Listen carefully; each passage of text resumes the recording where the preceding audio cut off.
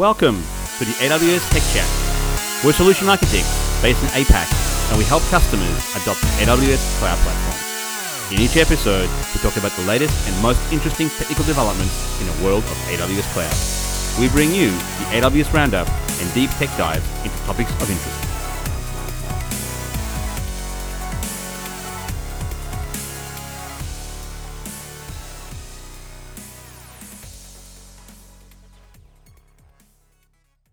Hello, my name is Shane Baldacchino, and this is episode 65 of the AWS Tech Chat podcast. And joining me today is actually nobody.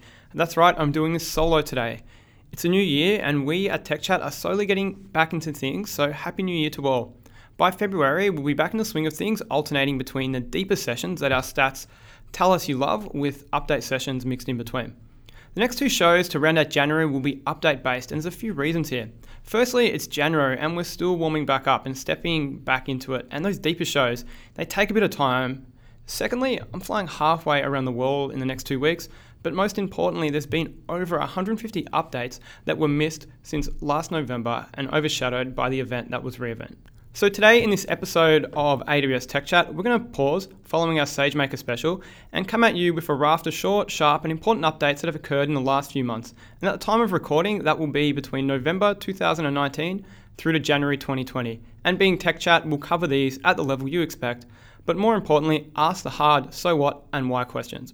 There is literally over 100 updates and even culling regional-based rollouts. It was 76 items in the initial cull.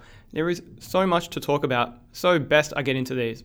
I'm going to skip the news altogether today. No new AZs, no new edge locations, and we'll leave summit announcements for another day. I will say though, the calendar for our Global Summit series has now been published. The first kicks off in March, and we'll cover these in future episodes. One of the big changes that snuck in just before re:Invent in late November that we've yet to cover is Lambda destinations. I'm not talking a destination that Lambda can invoke or be triggered from, but allowing Lambda to be used in an asynchronous manner. This is a new feature of Lambda that provides visibility into Lambda function invocation and route to execution results to AWS services, which simplifies event-driven applications by reducing the complexity and coding you need to do. Now, we often talk about sync versus async on Tech Chat, and there's a shift in software design to perform events asynchronously, be it for dealing with failure conditions, performance, and so on. With Lambda destinations, when a function is invoked asynchronously, Lambda sends the event to an internal queue. A separate process reads from that queue and executes your Lambda function. Something to note here is that we manage this queue. Lambda manages the function's asynchronous invocation queue and attempts to retry failed events automatically. If the function that you're trying to execute returns an error, Lambda will attempt to run it 2 more times, with 1 minute wait between the first 2 attempts and 2 minutes between the second and third attempts. Function errors include errors returned by the function's code and errors returned by the function's runtime, such as a timeout. With destinations, you can route asynchronous function results, that is the output of your function, as an execution record to a destination resource without writing additional code. An execution record contains details about the request and response in JSON format, including the version, timestamp, request context, request payload, response context, and response payload. For each execution status, such as success or failure, you can choose one of 4 destinations. That can be another Lambda function, it can be SNS, SQS, or EventBridge. And you can define this on a per function basis, so it's pretty granular. Now, I'll put my hand up as being guilty of this, but a use case here and a win for customers is you no longer need to chain long-running Lambda functions together in a synchronous manner. So previously, you needed to complete the entire workflow within the Lambda's 15-minute function timeout, pay for that idle time, wait for a response. Destinations allows you to return a success response to the calling function and then handle the remaining chain functions in an asynchronous manner. So that's a really big win here. So how do you do this, you may ask? I'll walk you through the console, but it goes without saying you can use a CLI, SAM, CloudFront, or a language-specific SDK for Lambda. On the Lambda console, open the functions page. You can choose an existing Lambda function or create a new one, either author from scratch or a blueprint. Go ahead, create your function as you'd normally do, and within the function's code pane, you need to paste a snippet of code to which you can find our documentation. Now, this code is going to generate the function execution result of either success or failure, depending on a JSON input. Then to configure destinations, within the designer pane, choose Add Destination. Select the source as a synchronous invocation, select the condition as either on failure or on success, depending on your use case. Enter in the Amazon resource name for the destination SQS queue, SNS topic, Lambda function, or EventBridge event bus. Choose Save, and that's all you need to do. Now follow that same process again, either for success or failure, depending on what you picked.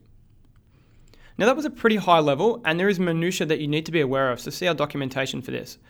I will say we have destination-specific JSON format. So for SNS SQS, the JSON object is passed as a message to the destination. For Lambda, the JSON is passed as the payload to the function. The destination function cannot be the same as the source function, so creating an infinite loop here, and this will prevent a recursive function. For EventBridge, the JSON is passed as the detail in the put events call. The source is Lambda, and the detail type is either Lambda function invocation result success or Lambda function invocation result failure.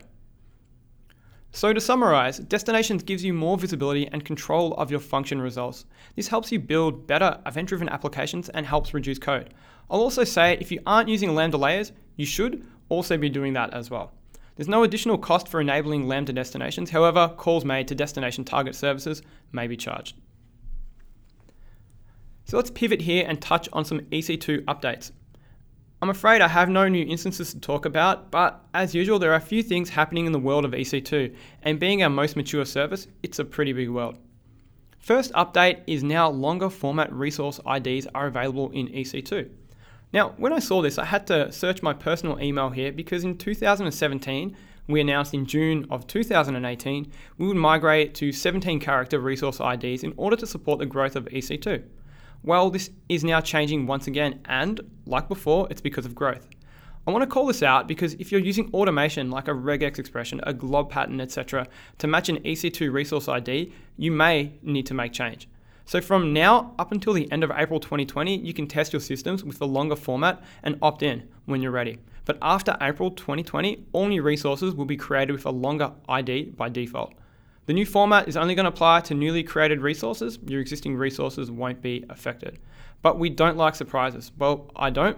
And hence, I strongly recommend testing your systems and opting into the longer format across all of your accounts before the end of April 2020. More information on this can be found in the EC2 frequently asked questions. T3 instances, they've been out a while now, but as a refresher, they're a low-cost, burstable, general-purpose compute instance type that provides a baseline level of CPU performance with the ability to burst CPU usage at any time for as long as required. So T3 instances are designed for applications with moderate CPU usage, and that may experience that temporary spike in usage. They're affordable, and whilst you won't necessarily use them in production, T3 instances are an option to run development and test environments. And the last part, development and test environments, is where I want to hone in.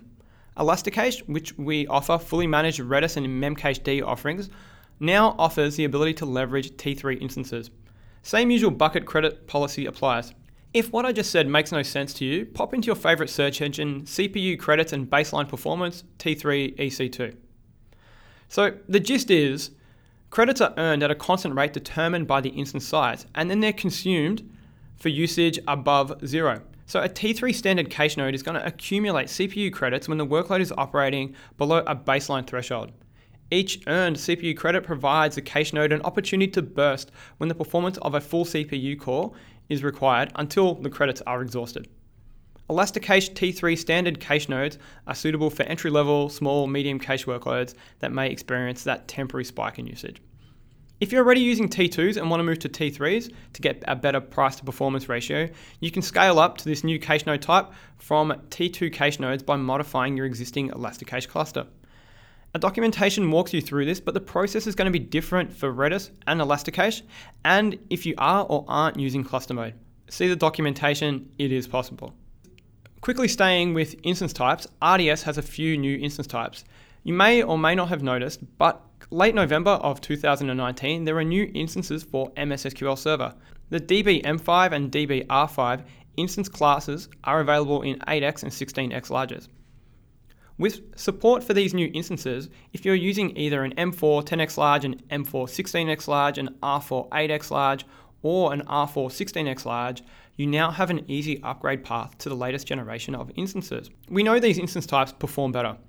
R5s, as an example, deliver 5% additional memory per vCPU and up to 20% increased CPU performance over an R4 instance. And taking the instance price off the table, it provides more RAM and better performance. Looking through the lens of Microsoft SQL, it isn't exactly cheap. I have a lot of conversations with customers around Enterprise Edition and how much it costs per CPU core. So if you can get more RAM and more CPU, that's a win that potentially may allow you to reduce your licensing footprint, and to date I haven't met one customer who doesn't want to reduce their licensing obligations. Okay, moving on from EC2 instance types, two really good updates on the ASG or auto-scaling group front. So the first update I want to talk about is Amazon EC2 auto-scaling lets you now securely recycle instances in an auto-scaling group at a regular cadence. Now, there's a really good reason you want to do this, and that's compliance and preventing snowflakes, those hand-tweaked machines. The maximum instance lifecycle parameter helps you ensure that instances are recycled before reaching a specified lifetime, giving you an automated way to adhere to an organizational policy that you may have. Let's imagine you've got a policy to patch your machines once a month. Well, this feature can allow you to easily do this. Have your launch policy target a new AMI, because remember, we update our AMIs with patched versions of core operating systems. The good news here is you can either create a new ASG or update an existing one to include the maximum instance lifetime. The value in either the AWS CLI or in CloudFormation is max-instance-lifetime. It's a value you enter in seconds and can be between 7 days and 365 days. If you need to clear a previously set value, you can reapply the ASG policy with a value of 0. Moving on, probably a thing more in the old pre-cloud world, but have you ever had to load balance a set of different servers with differing levels of performance? I know I have. Algorithms like round robin simply don't work. You end up with hot servers because they're slower than the others, and it's a pain. Least connections partially solves this, and if you aren't familiar with the values you can use for creating target groups, I suggest you take a look at our load balancer documentation. We've now added another means to load balance, and that's called instance weighting. As I inferred, this feature is great if you're going to provision and scale across multiple instance types. Instance weights define the capacity units that each instance type would contribute to your application performance, providing greater flexibility for instance type selection that can be included in your ASG. With the advent of Spot and how easy we make it to consume, via application load balancers, etc., this is a way to ensure consistent performance when using multiple instance types. If this update tickles your fancy, I suggest you hit our documentation, as there is a great section on using this for Spot. And I won't be able to do justice in conveying everything here, but here are some considerations for using this effectively. With many things, start small. Start by choosing a few instance types that reflect the actual performance requirements of your application. EC2 has over 100 different instance types / permutations. So start small, then decide how much each instance type should count towards the desired capacity of your auto-scaling group by specifying weights. The weights apply to current and future instances in the group. Be cautious though about choosing very large ranges for your weights. For example, we don't recommend specifying a weight of 1 for an instance type when the next larger instance type has a weight of 200. The difference between the smallest and largest weights should not be that extreme. If any of the instance types have too large of a weight difference, this can have a negative effect on ongoing cost performance optimization. And lastly, the size of the auto-scaling group is measured in capacity units and not instances. If your weights are based on vCPUs, you must specify the desired minimum and maximum number of cores you want. Now, in doing this, there's a few behaviors that are going to be introduced, but I just want to call out one, and it is the current capacity will either be at the desired capacity or above it. So because auto-scaling wants to provision instances until the desired capacity is totally fulfilled, an overage can happen in this scenario. For example, suppose you specify two instance types, a C5 2x large and a C5 12x large, and you assign weights of 2 for the C5 2x large and 12 for the C5 12x large. If there are 5 units remaining to fulfill the desired capacity and EC2 auto-scaling provisions a C5 12x large, the desired capacity is going to be exceeded by 7 units. If you're interested in this, see the documentation or links in the show notes. It's a great feature, especially when combined with Spot, allowing you to achieve cost-effective solutions with no discerning performance changes to your customers. Let's pivot here and talk about something totally new. Not a new feature, but an entirely new service. It's not going to be as common as EC2, but it's going to be more relevant to the masses than, say, GroundStation. AWS Data Exchange is a new service that makes it easy to find, subscribe, and use third-party data in the cloud. Qualified data providers include Reuters, Foursquare, TransUnion, Axiom, and many others. I could really go on. It's not just a handful, it's over 1,000 different data feeds. These products cover a wide range of industries including financial services, healthcare, life sciences, geospatial, consumer, media and entertainment, and more. I encourage you to take a look at these, as there may be a product offering that meets your needs. Almost all of these are costed, but many offer a free trial. Now we're talking some pretty big data catalogs here. Reuters, as an example, curate over 2.2 million unique news stories each year in multiple languages. Foursquare, whose location data is derived from 220 million unique consumers and includes more than 60 million global commercial venues. And because of this, these can actually be quite costly. Some of these subscriptions can be upwards of $20,000 per year. Before I get into the how, let's talk through a use case. Perhaps you're working for a property insurer. You could subscribe to the data to analyze historical weather patterns, to calibrate insurance coverage requirements in different geographies. Or perhaps maybe you're working for a restaurant. You could subscribe to population and location data to identify the optimal regions for expansion. I could go on, lots of use cases, and as I mentioned, 1,000 plus data products. Once subscribed to a data product, you can use the AWS Data Exchange API to load the data directly into Amazon S3 and then analyze it with the wide variety of tools that we have in AWS. Once in S3, the paths are pretty much limitless.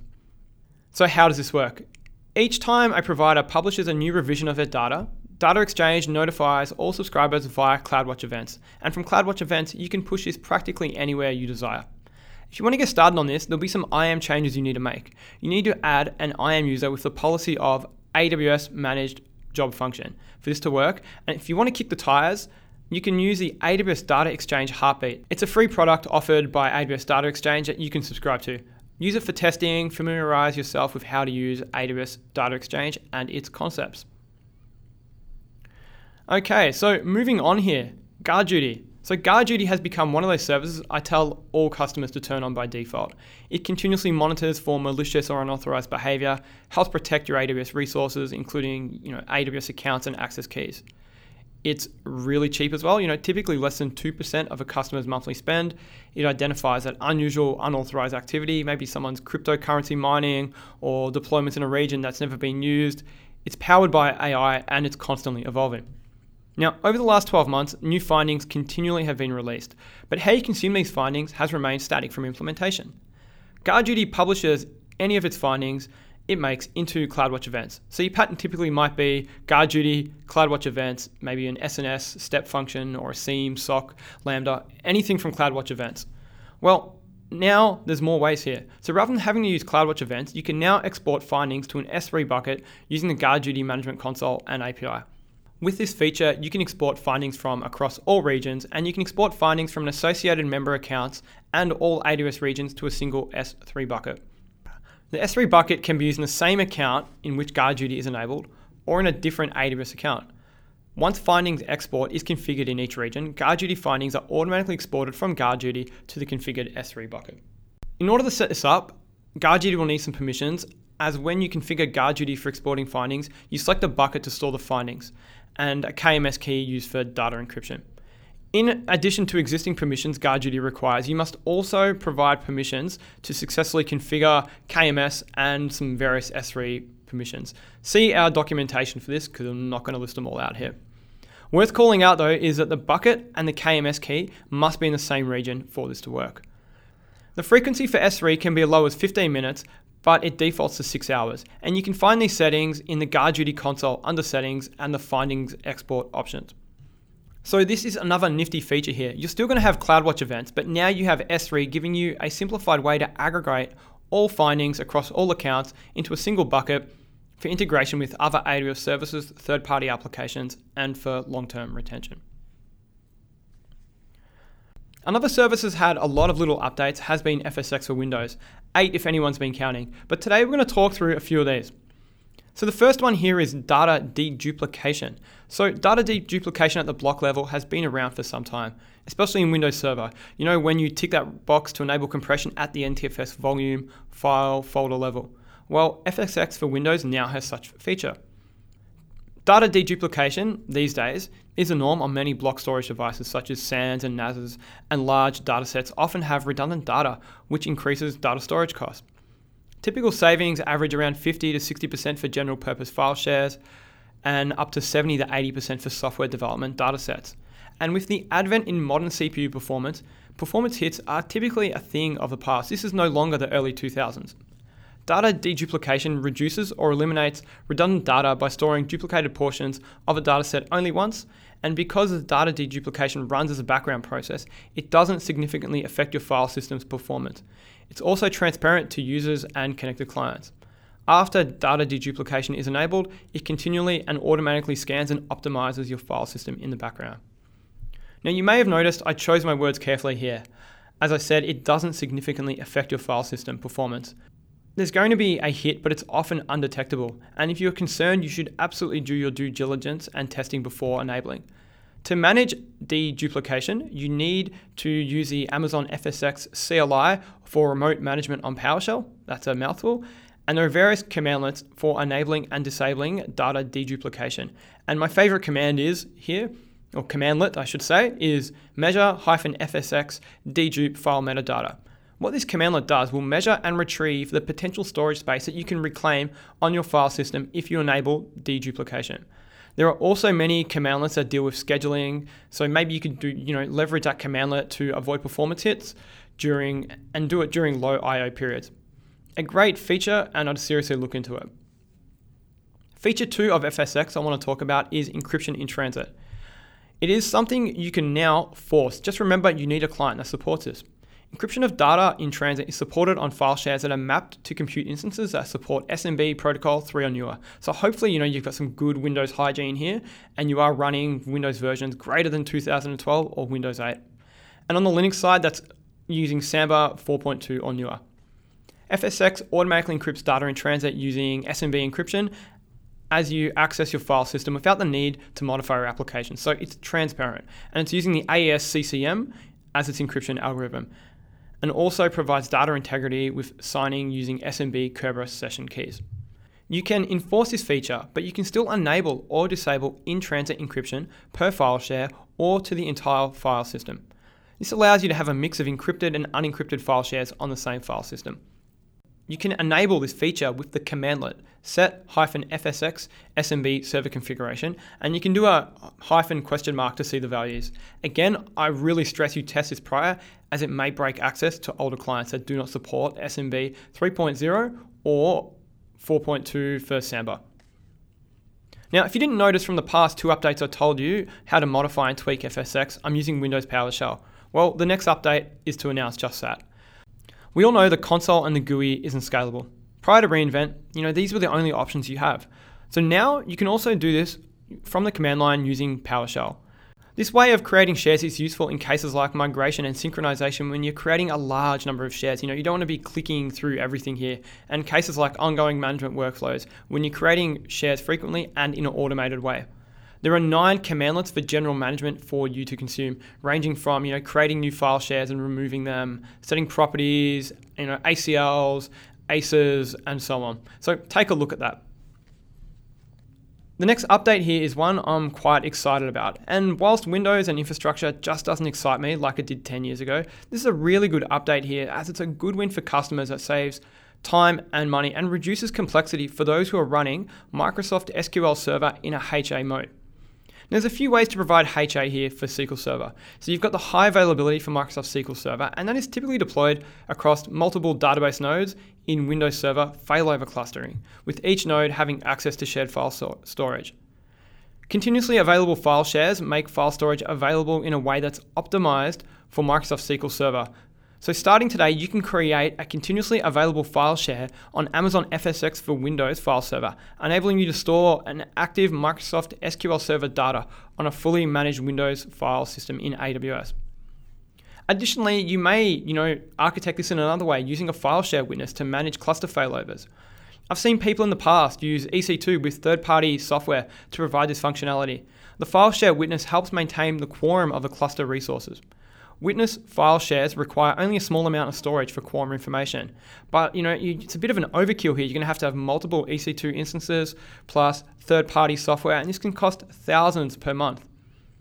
So this update, not only does it allow this, but it's providing smaller FSx for Windows volumes, as small as 32 gig in size, down from 300.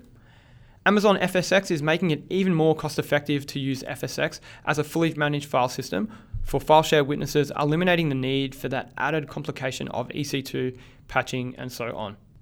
And a bit of a quirky one to end the show on today. So organizations are changing. Culture is changing in IT from what it was 10 years ago. All of my customers, and I'm pretty lucky to work with those that self-empower their teams, may have hundreds of AWS accounts, and they don't want to be held up by a single operations team as a choke point. I want to talk about Route 53 here, and the update is that you can now associate private hosted zones with the same virtual private cloud, even if they have an overlapping namespace. So we need an example here because that was a bit of a mouthful. So for an example, if one of those hosted zones is a subdomain of the other, such as acme.example.com and example.com, support for overlapping namespaces makes it easy to manage permissions across your organizations. For example, let's say a central team in your organization manage a parent hosted zone, such as example.com, while allowing an independent team to manage their own subdomains of that zone, such as acme.example.com. If you have two or more private hosted zones that have overlapping namespaces, the resolver is going to route traffic based on the most specific match. If there is no hosted zone that exactly matches the domain name in the request, the resolver is going to check for a hosted zone that has a name that is the parent of a domain name in the request. So it's going to go one level up that DNS tree. Now, this update is not going to be for everyone, but it absolutely simplifies DNS configuration in those somewhat more complex AWS accounts. Well, that's it for today. Time to pack the suitcase and head on out of here. Listeners, I hope you had a good break and this show has eased you back into the new year. To close out the show, let's summarize today. Today, we covered some of the missed but very important updates that occurred in the last few months of the year. We started the show with Lambda Destinations. It's a new feature of Lambda that provides visibility into Lambda function invocation and routes execution results to AWS services, which simplifies event-driven applications when functions are invoked asynchronously. Lambda sends the event to an internal queue, a separate process reads events from the queue and executes your Lambda function. I then pivoted to a raft of EC2 updates. I started with some housekeeping with longer resource IDs. From now until the end of April 2020, you can test your systems with a longer format and opt in when you're ready. But after April 2020, all new resources will be created with longer resource IDs. It applies to only new resources, and I encourage you to test this out before it's forced upon you in April 2020. Elasticache and RDS now have new EC2 instance types available for you, saving you money and increasing performance. I also touched on how the credit system works on our T instances. I spoke about an entirely new service, AWS Data Exchange, which is a new service that makes it easy to find and subscribe to and use third-party data in the cloud. I jumped into 5 FSx for Windows updates, deduplication, encryption, PowerShell, smaller volume sizes, and the file share witness for SQL Server. I spoke about GuardDuty. You can now export findings from across regions, and you can export findings from all associated member accounts and all AWS regions into a single S3 bucket. That's going to save a heap of time if you're familiar with GuardDuty. Before closing the show out with a unique but important update on Route 53, it now supports overlapping namespaces, simplifying complex AWS accounts. As I mentioned at the start, we'll be back with another update show in the coming weeks before launching back into normality for 2020. Keep the feedback coming. Let us know what works, what doesn't work at awstechchat@amazon.com, as your messages do drive the direction of this show. But until next time, bye for now. Signing off, we really hope you enjoyed this episode. If you liked it, tell your friends, tell your colleagues, and tune in again to learn about AWS Cloud. Please subscribe to AWS Tech Chat by visiting www.awstechchat.com.